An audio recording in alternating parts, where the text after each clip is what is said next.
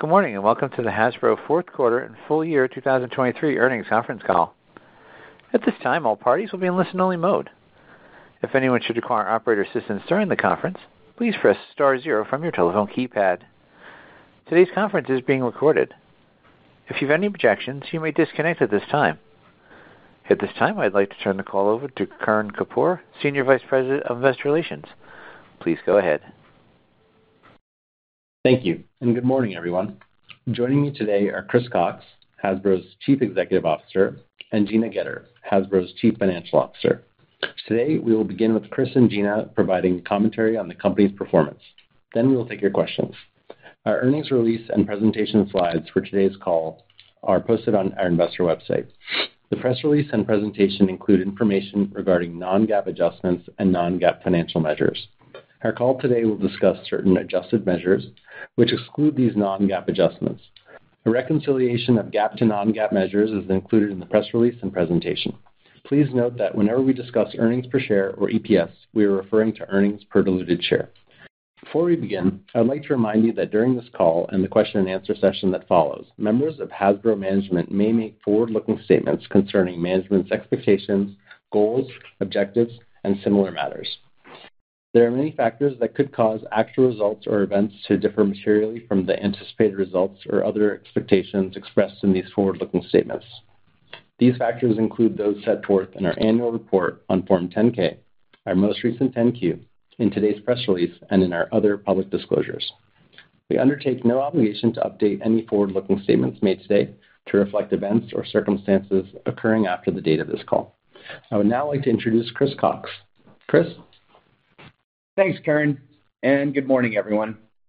For more than a year now, you've heard me outline Hasbro's strategy to refocus on play behind a philosophy of fewer, bigger, better.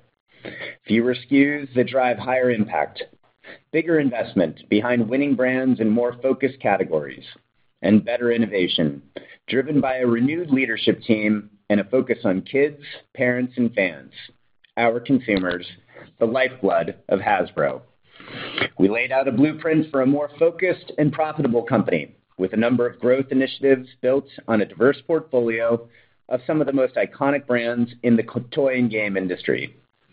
While business transformations take time, I'm pleased with how much we accomplished in 2023, setting the table for a 2024 punctuated by strong profit growth and momentum in renewing Hasbro's innovation engine. We're entering 2024 with a healthier balance sheet, a leaner cost structure, and an operational rigor that will maintain and build on these improvements in the quarters ahead. In 2023, we took substantial action to bolster our balance sheet. At the end of the year, we closed our deal with Lionsgate on eOne Film and TV, allowing us to focus our investments on higher return, play-focused initiatives across toys, games, and digital. Proceeds from the deal allowed us to reduce our debt by approximately $400 million. As we shift our entertainment strategy to an asset-light and partner-led model, we took a $1 billion impairment, a non-cash item, in Q4, which reflects the sale of eOne and a change in outlook for the balance of our owned and operated production efforts. This shift frees up more capital for us to reinvest in toys, games, and particularly our digital future. Between hard work from our sales and operations teams and some of the financial actions we took at the end of the quarter, we entered 2024 with inventories down over 50% year-over-year, which is well below 2019 levels. We also took steps to improve our structural profitability, exiting a number of low or negative profit businesses that we have shifted to a licensed out model. Finally, we are driving better than expected cost savings through our operational excellence work, unlocking crucial investment capacity as we seek to connect with fans of all ages and across all play patterns. Previously, we communicated $350 to $400 million in annual run rate savings. We're updating our target to $750 million of gross savings by the end of 2025, with half of it dropping to the bottom line. This allows us to reinvest in our business, meaningfully improve our cash flows, and return cash to our shareholders, which we are committed to continuing through our category-leading dividend. Since I became CEO in 2022, Hasbro has returned almost $1 billion to shareholders and paid down over $500 million in debt. While 2023 was challenging, and we still expect the toy industry to face near-term headwinds, we believe we're taking the necessary steps to turn around our consumer products business. Wizards and Digital Gaming is coming off a banner year, led by Magic's Universes Beyond, the success of Baldur's Gate 3 from our partners at Larian, and Monopoly Go from Scopely. 2024 is about returning consumer products to profitability, investing for long-term momentum in games, and driving significant improvements in Hasbro's bottom line, fueled by operational discipline and renewed product innovation. In short, we're putting all the right pieces together to keep investing in our growth initiatives while expanding the ways our franchises reach fans through digital games. We expect the next year will likely see continued headwinds in the toy category. We're exiting 2023 with our retail inventory down around 20%. While we think Hasbro's retail inventory is in a healthy position, across the industry, a lot of older discounted inventory still remains in the market. The consumer remains value conscious, and we anticipate entertainment will be less of a tailwind in the year ahead behind a reduced box office slate. Anticipating these headwinds, we made necessary choices to get our cost structure and inventory positions healthy, accelerating a number of cost savings initiatives by several quarters. Since I became CEO, we have significantly enhanced our consumer insights capabilities and upgraded our design and toy leadership. In 2024, we'll see more and more of the resulting innovation improvements as these capability upgrades come to market across our portfolio. As such, we believe we're in a good position to at least pace the industry this year, with innovation and share trends accelerating to ahead of market as we head into 2025. Turning around a product pipeline is key, with the right people and the right insights. At the end of the day, it's all about great product. In the back half of 2023, we started to see the first evidence of our new team and products working. Take Furby, for example. This was a product we took our time testing and iterating based on consumer insights. It paid off as Furby was one of the top new toy introductions in 2023. We continued the Furby craze in December with the launch of Furblets, another hit introduction, and I'm excited to continue building this franchise in 2024. 2023 was also a strong year for our Transformers franchise on the back of the hit movie Transformers Rise of the Beasts from our partners at Paramount, driving point-of-sale growth of 35%. We have some exciting activations planned as we celebrate the brand's 40th anniversary in 2024, as well as the star-studded animated movie Transformers One coming this summer, along with fresh merchandise. This year also marks Peppa Pig's 20th birthday. We'll be celebrating with new innovative products and an entertainment special featuring A-list talent Katy Perry and Orlando Bloom. After gaining share in the arts and crafts category in 2023, with another strong year including our Ultimate Ice Cream Truck, the Play-Doh team continues to innovate. Expect more creative surprises and new cross-brand collaborations in the year ahead. In action figures, we are leaning into our category-leading collaboration with the Walt Disney Company for their Marvel Superheroes Assemble marketing campaign, featuring new price points and products across our lines, including all-new preschool fun with Spidey and his amazing friends. For Star Wars, we're excited to expand our best-selling Lightsaber Forge Kyber Core series and introduce our new $7.99 Epic Series 4-inch action figures. We saw an incredibly strong launch from Beyblade X last year in Japan from our partners at Takara Tomy, and are eagerly anticipating the U.S. launch this summer, what we believe will be one of the hottest new toys of 2024. It's an exciting product that we think longtime collectors and kids fresh to the franchise will be thrilled with. The blaster category continues to be under pressure, but we also continue to believe this is a strong and enduring play pattern for fans of all ages. This year, we'll be introducing new innovation into the category, featuring a new performance dart technology, pop off-the-shelf design, and attractive pricing up and down the range. Board games continues to be a leading category for us, and one we anticipate will grow in the year ahead. Twister Air was the number one new game across the G10 markets in 2023, according to Circana, thanks to an innovative new augmented reality experience. You're going to see a renewed focus on expanding genres, leveraging our reach and distribution strength to introduce more cool new games than ever, and working with some of the brightest designers in the industry to give their games a platform they deserve. Whether it's adult party games, family card games, casual strategy, or extending mega hits like Monopoly, 2024 will be a big year for gaming from Hasbro.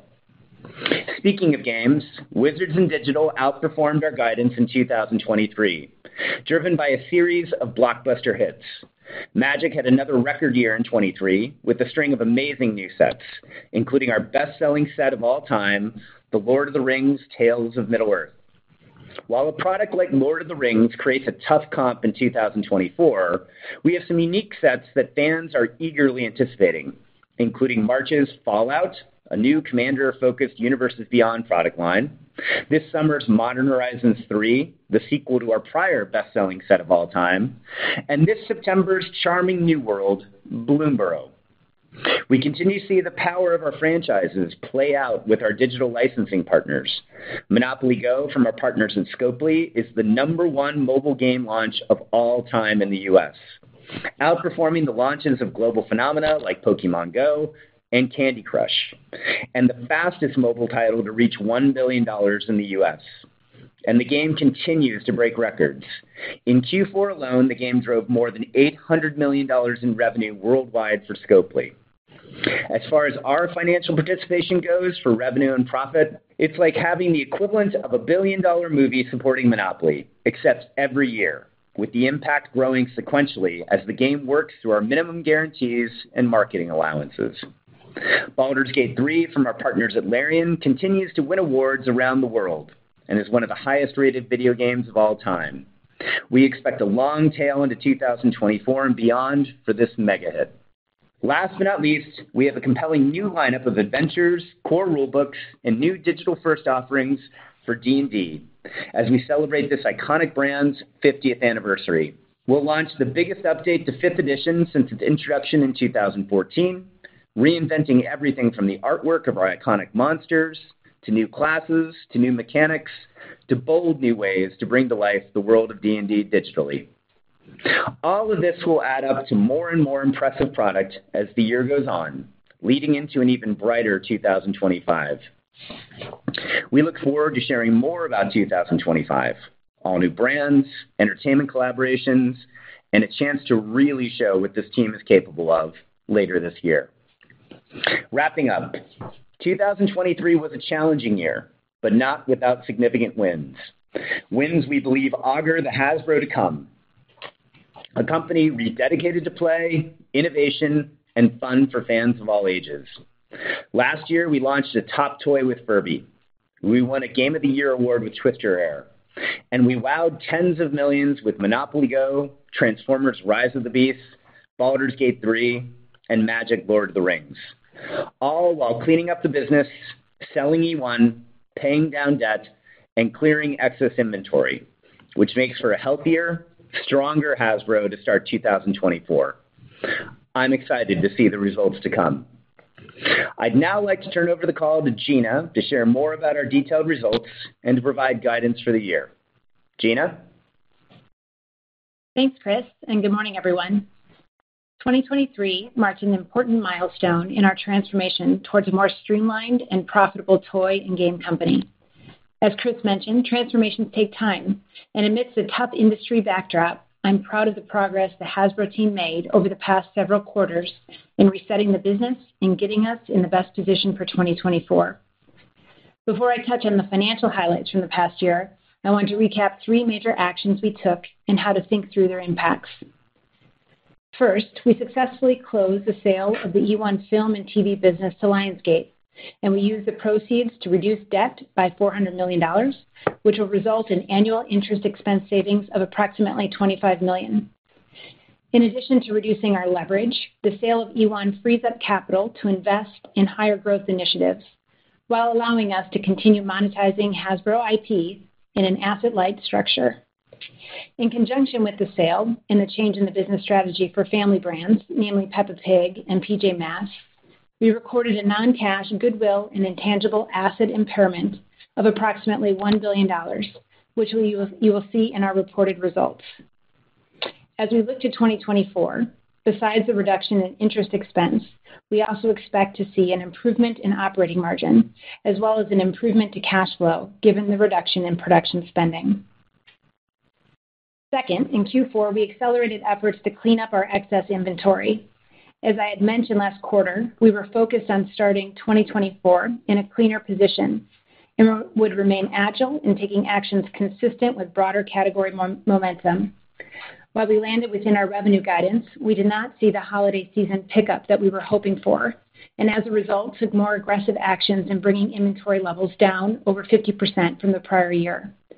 Our inventory is now running well below pre-pandemic levels, and we believe this improved position will allow us to drive higher value retail distribution and return focus to upcoming toy and game innovation. We also expect annual savings of roughly $10 million from exiting overflow locations previously used to store excess inventory. And while this was the right decision for the long-term health of the business, the near-term impact from accelerating this cleanup resulted in a roughly $130 million non-cash impact to operating income. Lastly, as part of our operational excellence program, we made the difficult decision in Q4 to reduce the size of our workforce. While these decisions are never easy, this move will enable cost savings, which will improve profitability and fuel investments towards long-term growth around toy and digital games innovation. Moving to our financial results and business segment highlights, in Q4, we saw a continuation of the trends seen throughout much of the year. Total Hasbro revenue of $1.3 billion was down 23% versus last year. Wizards of the Coast and digital gaming revenue increased 7%, behind ongoing contributions from the award-winning Baldur's Gate 3 and Monopoly Go. Consumer products declined 25% due to the planned business exits, broader category declines, and an enhanced focus on clearing inventory.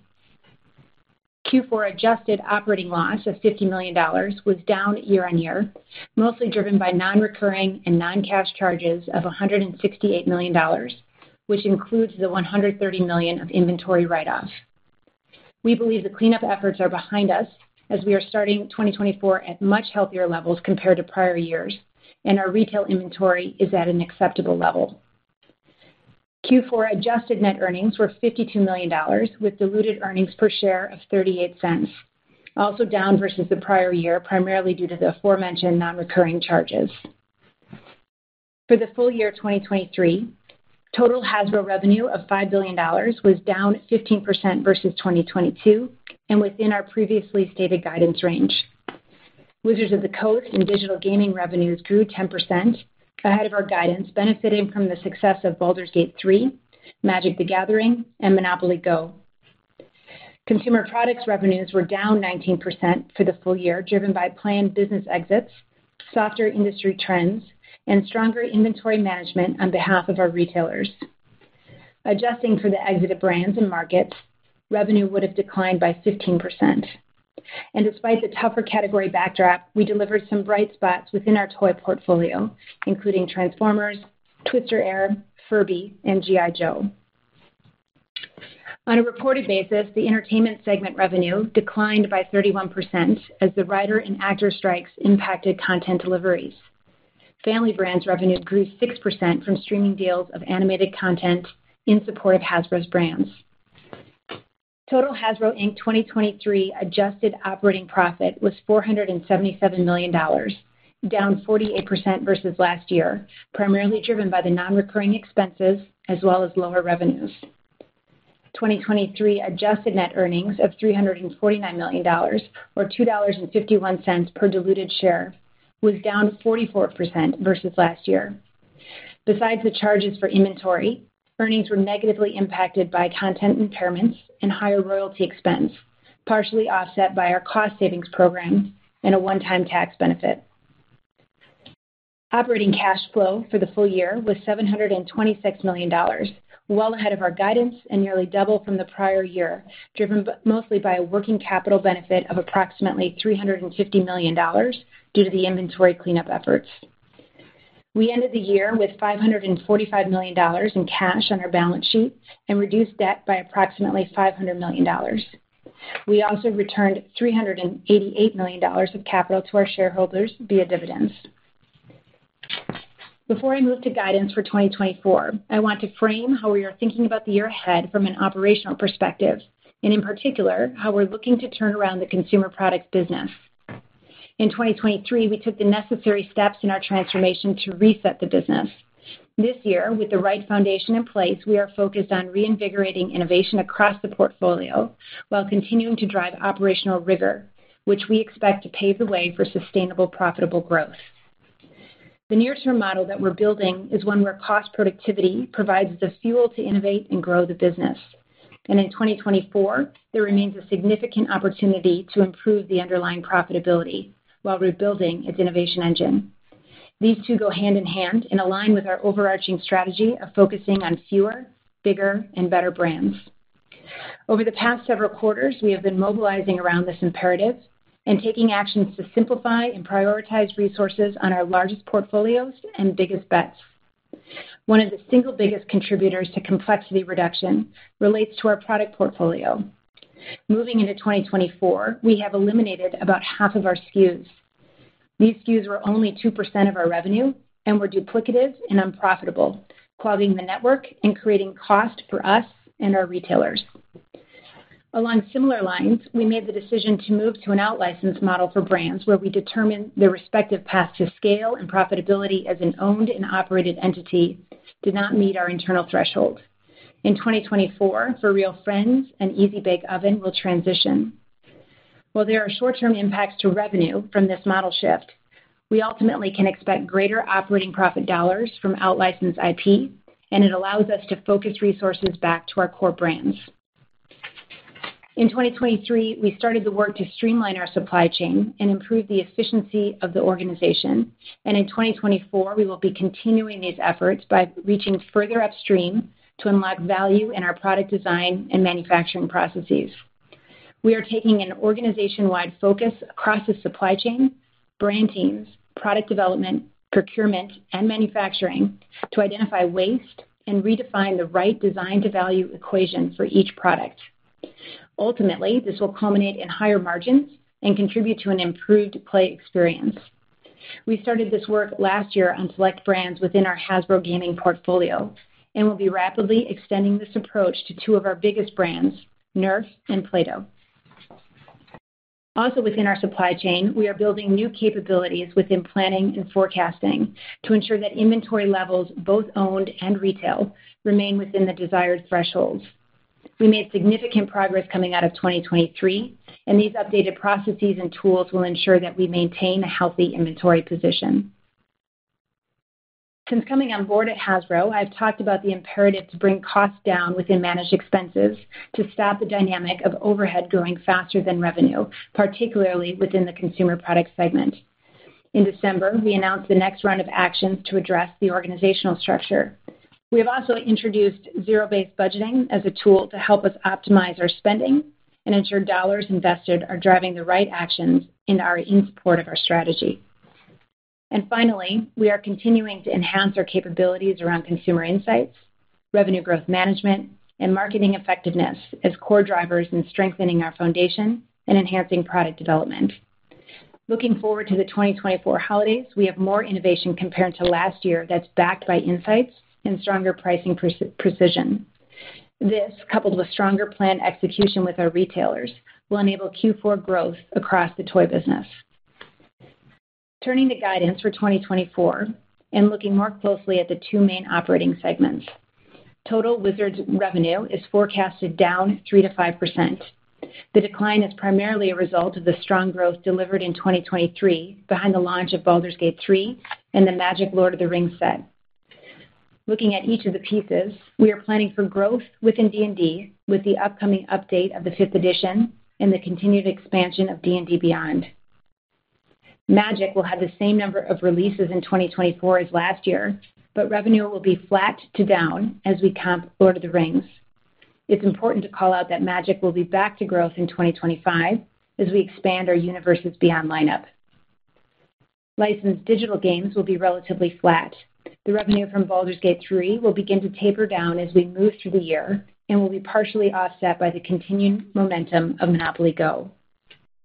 With the success of the game, we are now anticipating that we will begin to record revenue higher than the contract minimum guarantee in the back half of the year. From a phasing standpoint, we expect Wizards revenue to grow in the front half, with the decline coming in the back half as we comp the huge launches.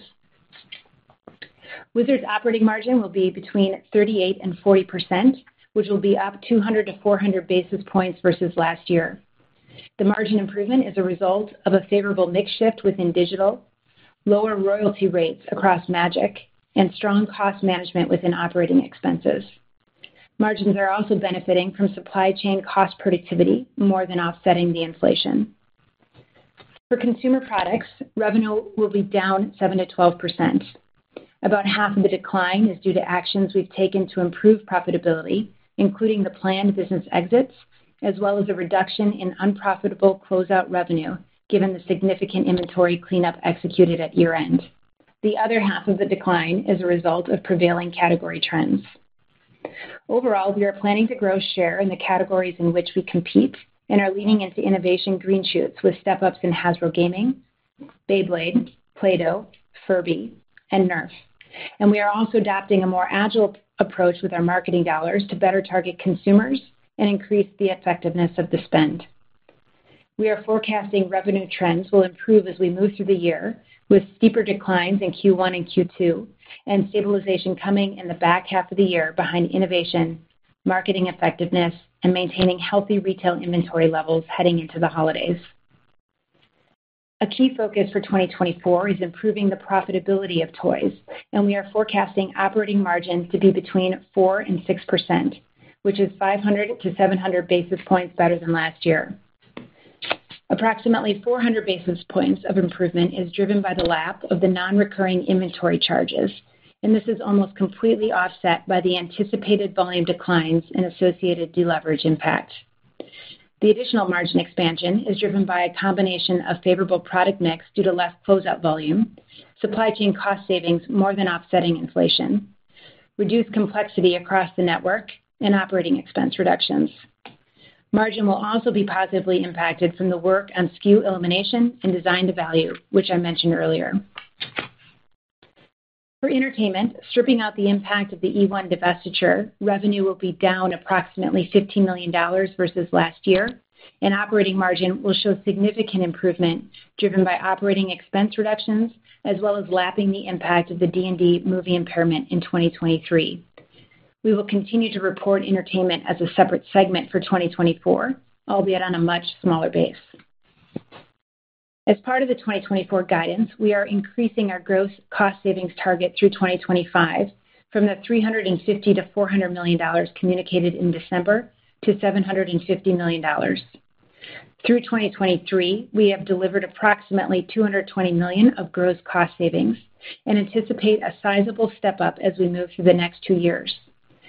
Roughly half of the gross cost savings will drop to the bottom line as we focus on improving profitability, and the remaining dollars will be reinvested back into the business to support growth initiatives, including the reinvigoration of toy innovation and the continued investment in the gaming business.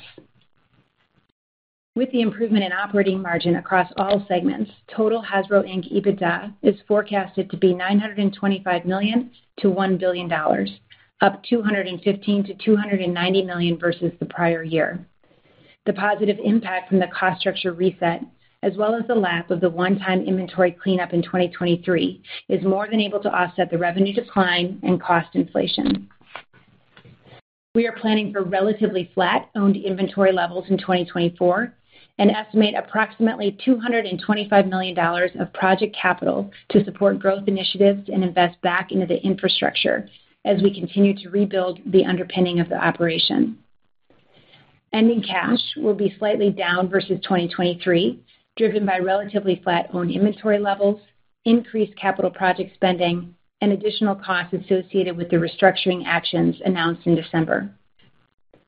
From a capital allocation standpoint, our priorities remain to first invest behind the core business.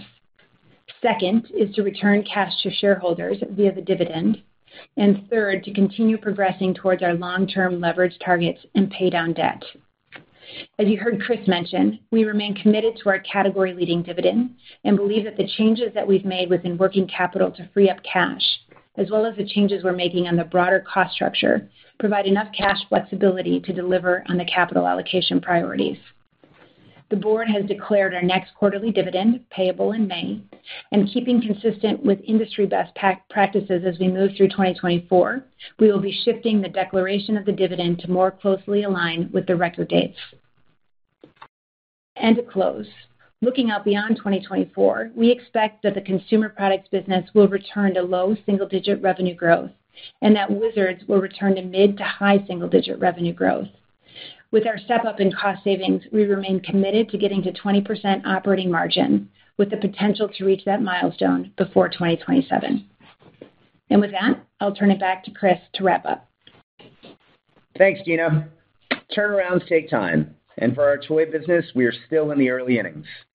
While we're likely to face some near-term industry headwinds in 2024, and we're comping a better-than-planned 2023 for Wizards, the work we have done under the hood to strengthen our balance sheet, upgrade our planning, and right-size our inventory are a strong foundation to build from. I want to thank the teams at Hasbro for driving this and putting our fans first.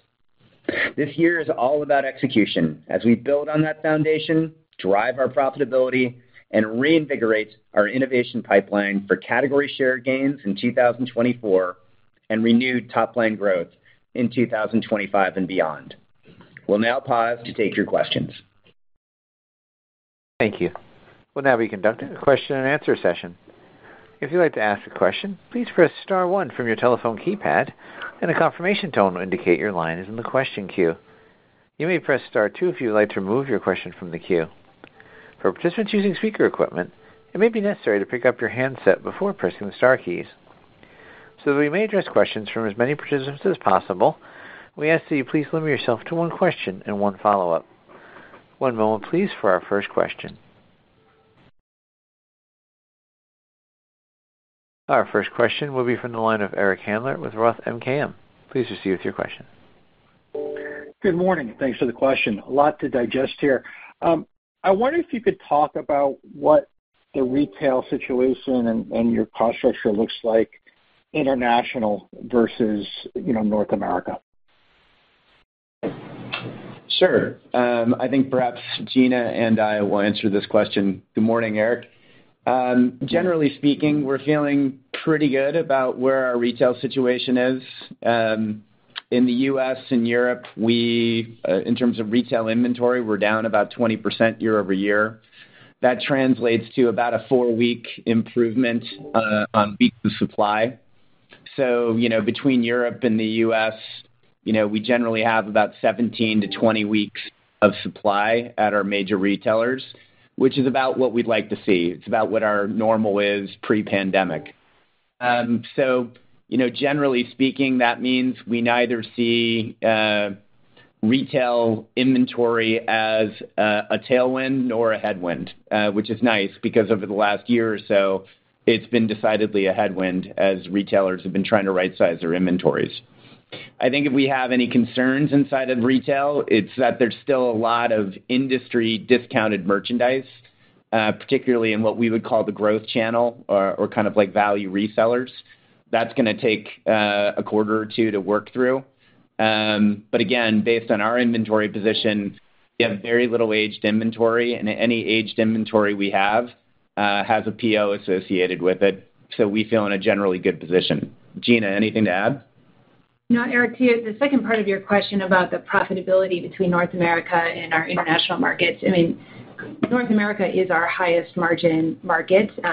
Within international, a couple of things that draw that margin profile down. One is within the allowances and just how we interact with the retailers. That is a bit more costly than what we have in the U.S. And the second piece is really within our overhead structure to support the international business. Both of those pieces we are working to address.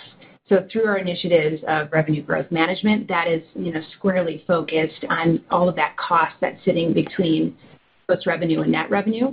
And then the second piece on overhead, all of the cost savings initiatives that we've put into motion will start to attack the cost structure broadly in North America as well as with international. Great. And then just as a follow-up, Chris, you've talked before about, the inevitability that, Magic has to see a, slow down just because of law of large numbers in revenue. And D&D was, supposed to pick up the torch and, drive, higher growth. I wonder if you could talk about maybe some of the key drivers with D&D that as you look at over the next few years where, what's going to build that business even more? Yeah, for sure. So last year we were fortunate in that both Magic and D&D were growers for us. The Magic tabletop business was up probably in the 3 to 5% range. We had a little bit of attrition on digital, but still the business was up low single digits. And D&D was up over 75% on a total brand basis. I think the contributors for D&D's growth last year will be very similar to what they'll be moving forward. We continue to think D&D Beyond was an excellent acquisition. It really is the way increasingly people are playing tabletop role-playing games. I think it's an excellent platform for us to build upon and expand the ways that people can play, the ways that people can experience theater of the mind, and also for us to distribute and showcase a more diverse set of content, whether that's Universes Beyond style content like we do with Magic, or our major creators content or user-generated content. So I think you'll see more from that on the tabletop side. We continue to have a robust entertainment slate on D&D that we're working with several partners behind, notably the new streaming series from Paramount that we're partnering with them on. And then video games will clearly be a huge leg up on the D&D business. Baldur's Gate 3 is one of the seminal role-playing games of all time. It's won multiple Game of the Year awards. Our partners at Larian really knocked it out of the park with that and were fantastic to work with.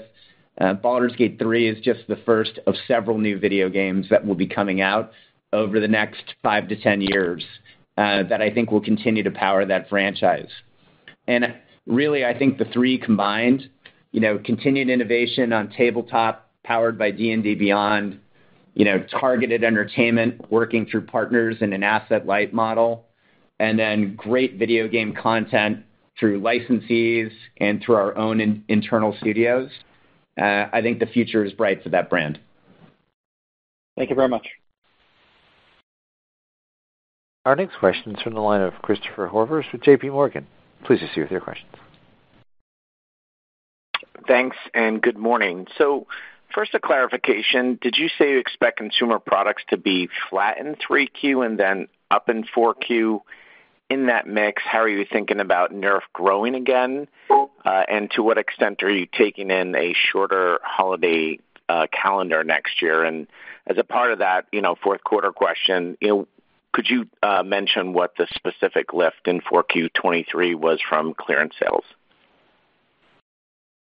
All right, I will try to dissect all of those for you, Chris. So you've got the phasing generally right within CP. So as we think about the guide of 7 to 12 down, you're going to see steeper declines in Q1 and Q2, similar to what we saw playing through Q3, kind of the average what we saw playing through in Q3, Q4. As we look at Q3 of 24, we start to stabilize, and as we move into Q4, we're planning for growth. As we think about which brands are going to carry it, it's really behind the strong innovation that we're putting in, Nerf being one of them. So we do have some innovation that's coming. That will be a market kind of in the back half of the year as we head into holiday. In terms of your last question on the lift specifically from closeouts, I don't know that I have that number to an exact extent. What I would say is that our closeout volume and revenue was generally consistent with what we saw play through the year prior. There wasn't a huge delta from previous years. And then couple that with all of the efforts that we took to clean up inventory. As we're looking here in the front part of the year, we're seeing that closeout volume come down quite significantly. So nothing I would call out as different as we play through Q4. As you think about the back half, Chris, I'd be really looking at Beyblade X as a huge launch for us. It did many orders of magnitude larger in the launch in Japan last year versus Beyblade Burst from 2016. We're expecting it to be quite a runner, and the early feedback from the toy fairs is our retailers are getting behind it as well. We have some really cool innovation across price points for Play-Doh that I think will continue to run on that brand, both building share and building point of sale and sell in. And then we have quite a lineup of board games that will be coming out throughout the year. But generally speaking, we have a good Q4 for our board games, and we think this year will be no exception. Got it. And then on the Magic business, I guess how many of the larger releases that you mentioned would you expect could eclipse $100 million? And then, from a Universes Beyond perspective, was there any shift into 24 from IP partnerships that you were expecting in 23? Thank you. Sure. So last year we did 6 premiere sets per year, which is like large sets that go across formats.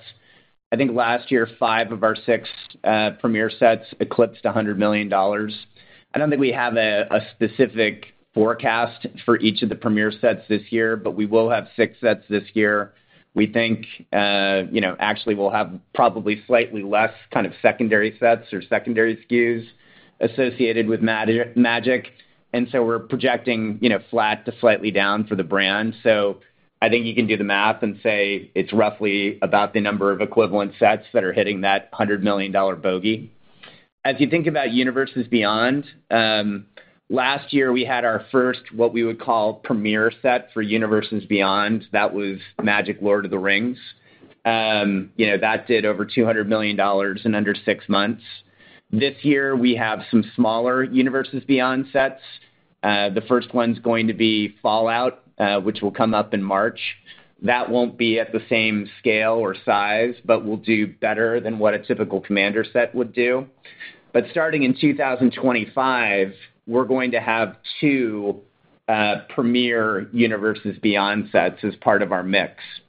And we believe the brands that will be shipping in 2025 have the same kind of carrying power as the Lord of the Rings. The one that we've announced will be in the front half of the year, and that's Final Fantasy, which is just a juggernaut in role-playing games. We've announced partnerships with a host of other brands, Marvel being one of the last ones that we kind of talked about. There'll be multiple sets associated with that. So for 25 going forward, you should expect to see as part of our 6 premiere sets per year, 2 of them will be Universes Beyond branded, and we think we'll have a similar uplift to what we experienced with Lord of the Rings. And so, that's underlaying a lot of our bullishness on the growth for Magic. Thank you so much. Our next questions are from the line of Arpine Kocharyan with UBS. Please proceed with your questions. Hi, thanks for taking my question. So EBITDA finished the year at around $700 million, and you expect around $250 of incremental cost saves in 2024. But then you're probably annualizing cost saves from 2023 with some kind of underlying decline in EBITDA. Could you just maybe bridge to the puts and takes of 2024 EBITDA guide for the year for us? Because there's also cost to those cost savings, as I understand. If you could just go through the puts and takes. And then I have a quick follow-up for Chris. Got it. Sure. Very happy to do so. So you kind of named some of them. So as we think about the build from where we stood in the 750, keep in mind that we have that one time, all those non-recurring charges come back. That is a benefit to us next year. That becomes a tailwind. Almost completely offsetting that tailwind, though, is the volume coming down, so the revenue coming down. So the one-time benefit is offset then by the volume kind of delev impact. Overall, we have supply chain productivity that is going to be offsetting inflation. So when you think about the cost saves, that's one piece of the cost saves, supply chain productivity. The second big piece really is what's happening within our operating expenses. So when you think about the people cost as well as just broader managed expense savings, that becomes an adder back for us as we think about 2024. And the last piece that is positive is just the overall mix of our business. So not only within WOTC, where we have this continued mix into digital, but within the CP business as well, when we, again, took out those actions from a closeout standpoint, the volume that we're going to be moving through in 2024 is higher profit volume for us. So those are some of the big puts and takes. Really, the big negative for us as we head into 24 is just what's happening on the revenue line and the impact that that's having. Great. Thank you. And then, Chris, you had talked about $500 million of D&D business over a 3-4 year period. I was wondering if that's still the guidance for D&D. I know you addressed some of that earlier, but if you could just go over kind of the long-term growth prospects for that business in terms of sizing it for us, similar to how you guys communicated in October Analyst Day. To kind of, I know you're not ready to update that guidance, but just sort of, is that $500 million still the right number to think about? Thanks. Yeah, no worries. Hey, Arpine, by the way, I heard you have a new child. Congratulations. I feel like I just heard the baby. Thank you. I appreciate it. We always appreciate it when people make customers. Thank you. Indeed. I would say that guidance holds. The D&D brand and our games portfolio overall is trucking along at a similar pace as we expected. You know, that guidance was more of a 2027-ish timeframe. I think a little bit will depend on, you know, certain calendars associated with certain video games, and there's a certain amount of schedule slippage that you get with that. But generally speaking, we feel good about the trajectory of the brand, and as I mentioned in Eric's question, kind of like the 3 core pillars that underlie it. Thank you very much. Our next question is from the line of Megan Alexander with Morgan Stanley. Please proceed with your questions. Hi, thanks very much, and thanks for all the detail. It's really helpful. You know, I was wondering, Gina, if maybe we could unpack the revenue guidance for consumer products just a bit more. You cited that 4 points from exiting the licensing. You know, maybe you can help us understand what's implied from a industry POS expectation. And I guess, is the comment that retail inventory is not a headwind or a tailwind, should we assume that you're just kind of shipping in line with POS? Yeah, good question, Megan. And that's where I was going to lead you. It's just, especially given where our inventory positions are sitting, our assumption that we're making is that our shipment is going to more closely align with POS. In fact, we actually started to see that happen towards the tail end of this year. So as you think about the guide, that gives you an indication of how we're thinking about just the broader macro environment. So if you take those, call it roughly 4 points out for just the business exit, you're left with, you know, down 3 to 8. You know, in the down 3 scenario, you know, that would be us, you know, over-delivering and gaining share and beating the market. Down 8 is probably more similar of us moving in line with the market. But I think you've got the equation right of, you know, our shipments are going to more closely kind of align with POS. Okay. And then could you maybe quantify the net cost savings that are embedded in the guide? I think per your slides, you're going to get to kind of $500 million of gross cost savings by the end of this year. You know, you've kind of said you haven't really seen any last year. So on that, call it net $250 if you reinvest 50%. What's embedded this year? And I know you talked about some cost inflation. Is that freight? Are you still seeing, you know, product inflation, whether it's things like resin? Can you just maybe quantify what is actually embedded in the guide? Sure, absolutely. Let's start on the inflation side first, and then we'll work our way back. So embedded in the guide is roughly an inflation rate of 3%. The single biggest inflation driver for us this year will be labor within manufacturing and labor within the broader logistics network. We're also seeing some inflation within resin, to your point. I mean, that's our single biggest kind of component that we're purchasing. We are seeing that inflate, and then fuel. So I think between those 3 pieces, you know, you're roughly getting to 3%. we believe we have cost productivity that more than offsets all of that. So specifically within kind of our cost of goods, we will be a net margin contributor because of how that will play out. In terms of the total gross saves, cost saves, I think it's fair to say that roughly, call it $250 million will be net cost savings between this supply chain cost productivity offsetting inflation, as well as all of the moves that we're making below the line within managed expenses, whether it be people cost coming down or just broader purchase expenses coming down. Great. And just to clarify, that 200 to 250 that's a net tailwind versus 23, and that's kind of should be independent of whether the top line's kind of above or below or at the high end or the low end of your guide. That's right. Yep, that's right. Okay, thank you. Mm-hmm. Our next question is from the line of Andrew Urkowitz with Jefferies. Please proceed with your questions. Hey, thanks for taking my question. I guess I want to stick with Wizards of the Coast. If I think beyond 2024, what kind of cadence would we have in digital games? We saw 2 big games last year. No new ones this year as far as we know. Like, what kind of cadence should we expect there on the digital game side? And any clue on the mix between mobile and traditional PC console? Hey, Andrew. Yeah, I would say for starting in 26, we'll probably have 1 major new digital game that we'll publish. And then 27 to 30, it'll be anywhere between 1 to 2, depending on how the schedules kind of shake out. From a licensing perspective, I think you should generally see our licensing business, after taking maybe a little bit of a step back this year, just given the Baldur's Gate 3 launch bulge, take a little bit of step back this year, but then it will grow sequentially every year as we just expand the number of licensors, and games like Monopoly Go continue to mature, and become more profitable for us.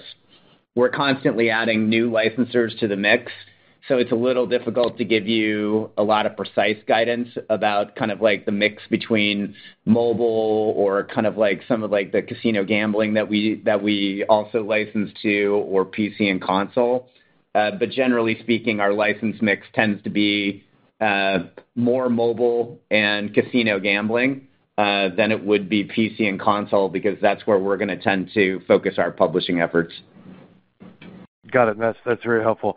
And then on the Universes Beyond sets coming beyond 2024, is the goal there with Marvel and Final Fantasy to find new audiences to kind of better monetize your current audience, or even maybe flipping it around a bit? You're great in competitive.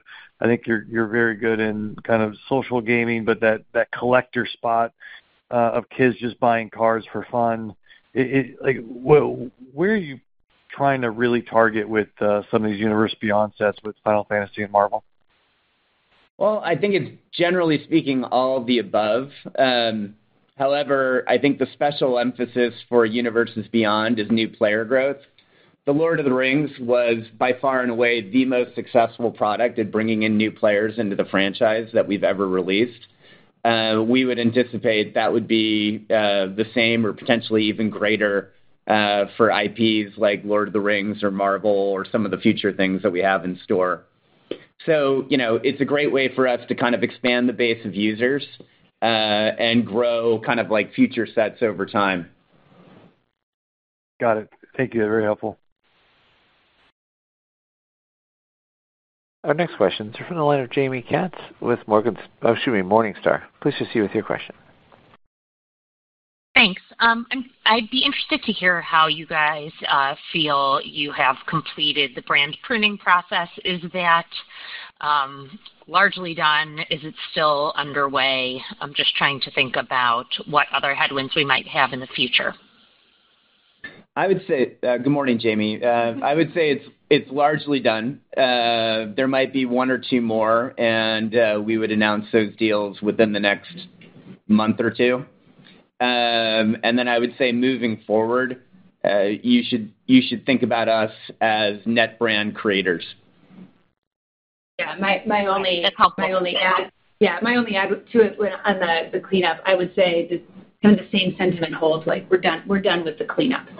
So as we head into 24, we're rebuilding. We're building now. Okay. And then, Gina, I don't think it's been delineated what portion of the cost savings are coming out of cost of goods sold relative to SG&A. My suspicion is most of it's out of that SG&A line, but do you have that bifurcated and an easy way to digest? Thanks. Yeah. My very simple would say, yes, you're right. It's about half and half as I look at the big buckets.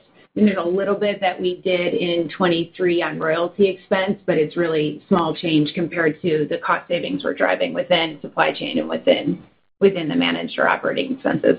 So it's almost half and half. Okay, thanks. Our next question is from the line of Jason Haas with Bank of America. Please proceed with your questions. Hey, good morning. Thanks for taking my questions. I'm curious if you could say what POS was for you guys in 4Q. And then I'm also curious, it sounds like you're expecting the industry could be down as much as 8% in 2024, but then expect it gets back to, I think you said low single-digit growth thereafter. So I'm just curious to hear your thoughts on why you think the industry will be down so much, and then what needs to change to get it back to growth. Yeah. Hey, good morning, Jason. In Q4, we were down around 12 or 13% on our internal point-of-sale measurements. When you factor out some of the exited licenses that we didn't comp, it was more down around -9% in the quarter, which roughly tracked around what the industry did. We think the industry did between -9 and -10. For the full fiscal year, we were down -10 to -11 based on our internal point-of-sale tracking. And those kind of exited brands, we were down about -6%, which again roughly tracks with kind of what our feeling is for the industry. You know, in terms of our call for industry trends moving forward, you know, I think generally speaking, we think the prevailing trends that existed in the back half of 2023 are likely going to persist into at least the first half of 2024 and probably into the second half of 2024. You know, we still have a little bit of a correction from pre-COVID kind of toy share of wallet that we think we're experiencing in markets like the U.S. We do see growth in places like Latin America and Southeast Asia.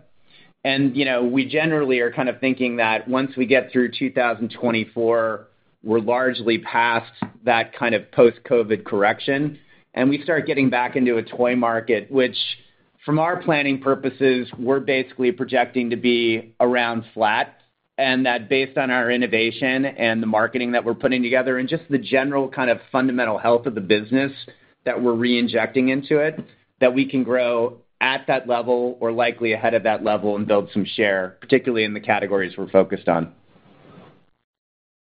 Got it. That's really helpful. And then a follow-up. I was curious if you could help size up how much Baldur's Gate 3 and Monopoly Go contributed in 4Q. I know you gave some color on it for 2024, but just curious, any more color on what those two contribute as we go through 2024 would be helpful. As we move through 24, for Monopoly Go in Q4, it was just the minimum guarantee that we booked in from a revenue standpoint. And Baldur's Gate had another healthy quarter. I think for the year in totality, Baldur's Gate was around $90 million of revenue. So now as you turn the corner into 2024, the front half of the year, you're still going to have the tail from Baldur's Gate 3. That's going to stay with us all year. Obviously not at the same extent that we saw play through in Q3 and Q4, but we'll still be selling units and making revenue and profit off of that product. For Monopoly Go, what gets interesting is that based on our forecast, based on how well the game is doing, as we get into the back half of the year, we believe we'll be able to start booking revenue and profit ahead of our minimum guarantee. Now, we don't get into the terms of the contracts and kind of what that royalty rate is, but suffice it to say, you know, as we think about the comp that we're up against at Monopoly Go in the back half, Monopoly Go is going to almost get there. Not quite get there, but almost get there and kind of offset the headwind that we have from Baldur's Gate. Got it. That's helpful. Just a quick clarification. I think you said earlier that you're expecting, I think you said digital game licenses, it's going to be flat year over year. So is that right that the full amount of, Monopoly Go and Baldur's Gate 3 in 2024 should roughly be equivalent to what we saw in 2023? Yes. I think you're saying that right. Yep. Okay, great. Thanks, Jason. Jason. Our next questions come from the line of Linda Bolton Weiser with D.A. Davidson. Please proceed with your questions. Yes, hi. So I guess I took from your comment that you said that cash balance would be down in the end of 2024 versus 2023. So I take that to mean that operating cash flow minus CapEx minus dividends will be negative. Am I reading that correctly? And do you have a guidance number or range for operating cash flow like you usually give for 2024? We haven't officially made a guidance, but it's going to be operating cash flow is going to be slightly down versus where we landed the year, strictly because of the inventory benefit that we got. We captured that early. We captured that as part of our 23 cash flow. In terms of ending cash, it's slightly down. I mean, you could almost argue that ending cash is going to be relatively flat year over year, but I mean, it's slightly down, and it's slightly down because we're stepping up our capital expense a little bit. And then we also have additional charges related to the announcements that we had in December that play in. But no, we don't get to negative free cash. So can you help me understand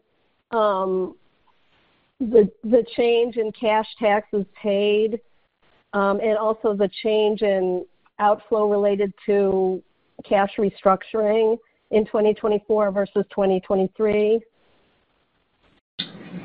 The cash, I'm going to have to follow up with you on the cash tax. In terms of the cost for restructuring, we paid roughly, I would say, call it $70-ish million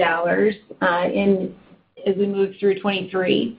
And as we move into 2024, that's going to be roughly, call it $100 million. Okay, that would be for cash restructuring, things like severance and other cash costs. Correct. That's right. Okay. And then, I know that you really want to protect and continue to pay the dividend, but one might argue that Mattel's turnaround really started when they cut the dividend because it gave them, a little bit of flexibility to work down the debt. You really didn't state any leverage targets for 2024 or 2025. Your stock is trading as if the dividend is not safe. So one might argue that it would really benefit shareholders to at least reduce the dividend so that you could work down the debt a little bit faster. Can you just respond to that idea? I'm going to go back to our prepared comments, and both Chris and I remain, and our board remains supportive of our capital allocation strategy, which includes the dividend. And we believe the actions that we've taken both in 23 and 24 to free up cash support those capital allocation priorities. I hear your point on the DLEV and getting to those targets faster. We're still committed to getting to those DLEV targets. We think, though, that fixing the business also is going to free up our ability to hit all of our cap allocation priorities. And then just my next question is just more operational. I guess one of the things that kind of went wrong, I guess you could say, in 2023 is that the industry POS slowed a lot in the second half, or it wasn't what you would have thought. And that was the same for Mattel.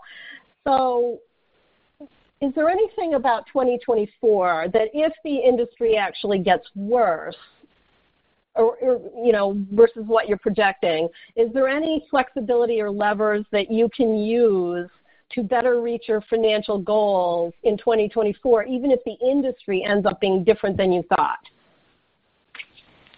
Well, I would say our projection for the industry is probably on the more cautious side than what most independent analysts or other toy companies would have. So I think we're going in with a cautious outlook. I also think we have a lot of tools in our quiver in terms of cash liquidity.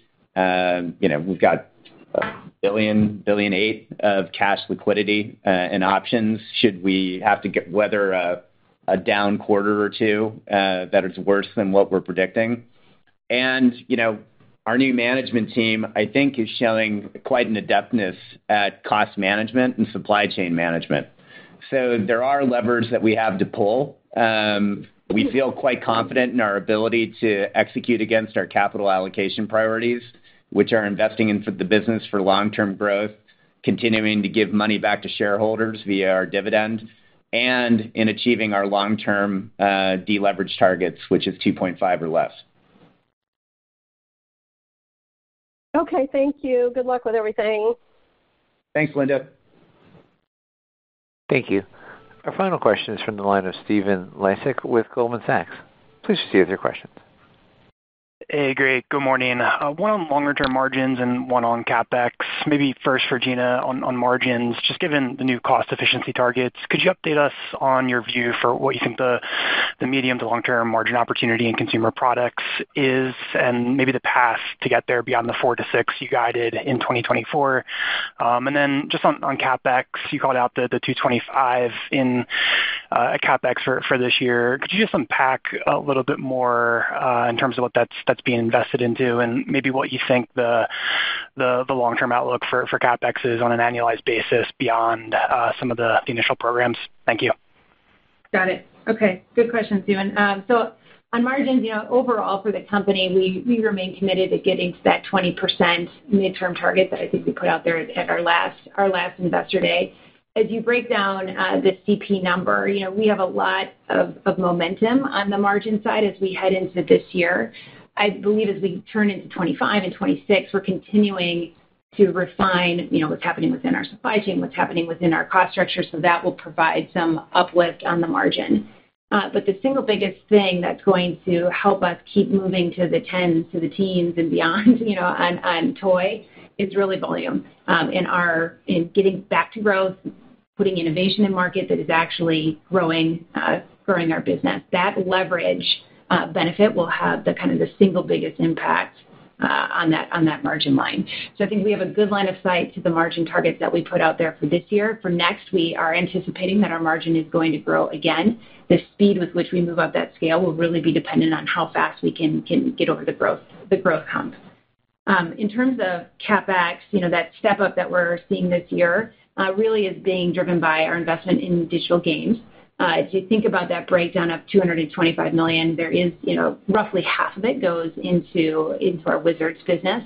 Another, I would say, half of that half then is going back into our toy business, with the remaining piece that's going into our broad infrastructure. So we're continuing to build capabilities both within just the underpinning of the organization when you think about IT and systems, as well as within our broader supply chain. Yeah, and just for strategic context, Stephen, and thanks, by the way, for being the anchor man on the questions for us. Our investments in digital and digital gaming, they're foundational to the future of the company. It's something we've been investing in for the last 7 years. It's something that I think you should anticipate that we will at least maintain, if not grow, over the next 3 to 5 years. And it's going to be a material source of value creation, particularly in the game side of our business moving forward. I think we already see that it can work and work fantastically well with what we've been doing with licensing partners, particularly with Monopoly Go and Baldur's Gate 3 last year, and great acquisitions like we made with D&D Beyond. And I think you're going to see more and more value creation as we go through 24, 25, and into 26. Great. Thank you both. Thanks. Thank you. Thank you. This will conclude our question and answer session and also conclude today's conference. Thank you for your participation. You may now disconnect your lines at this time and have a wonderful day.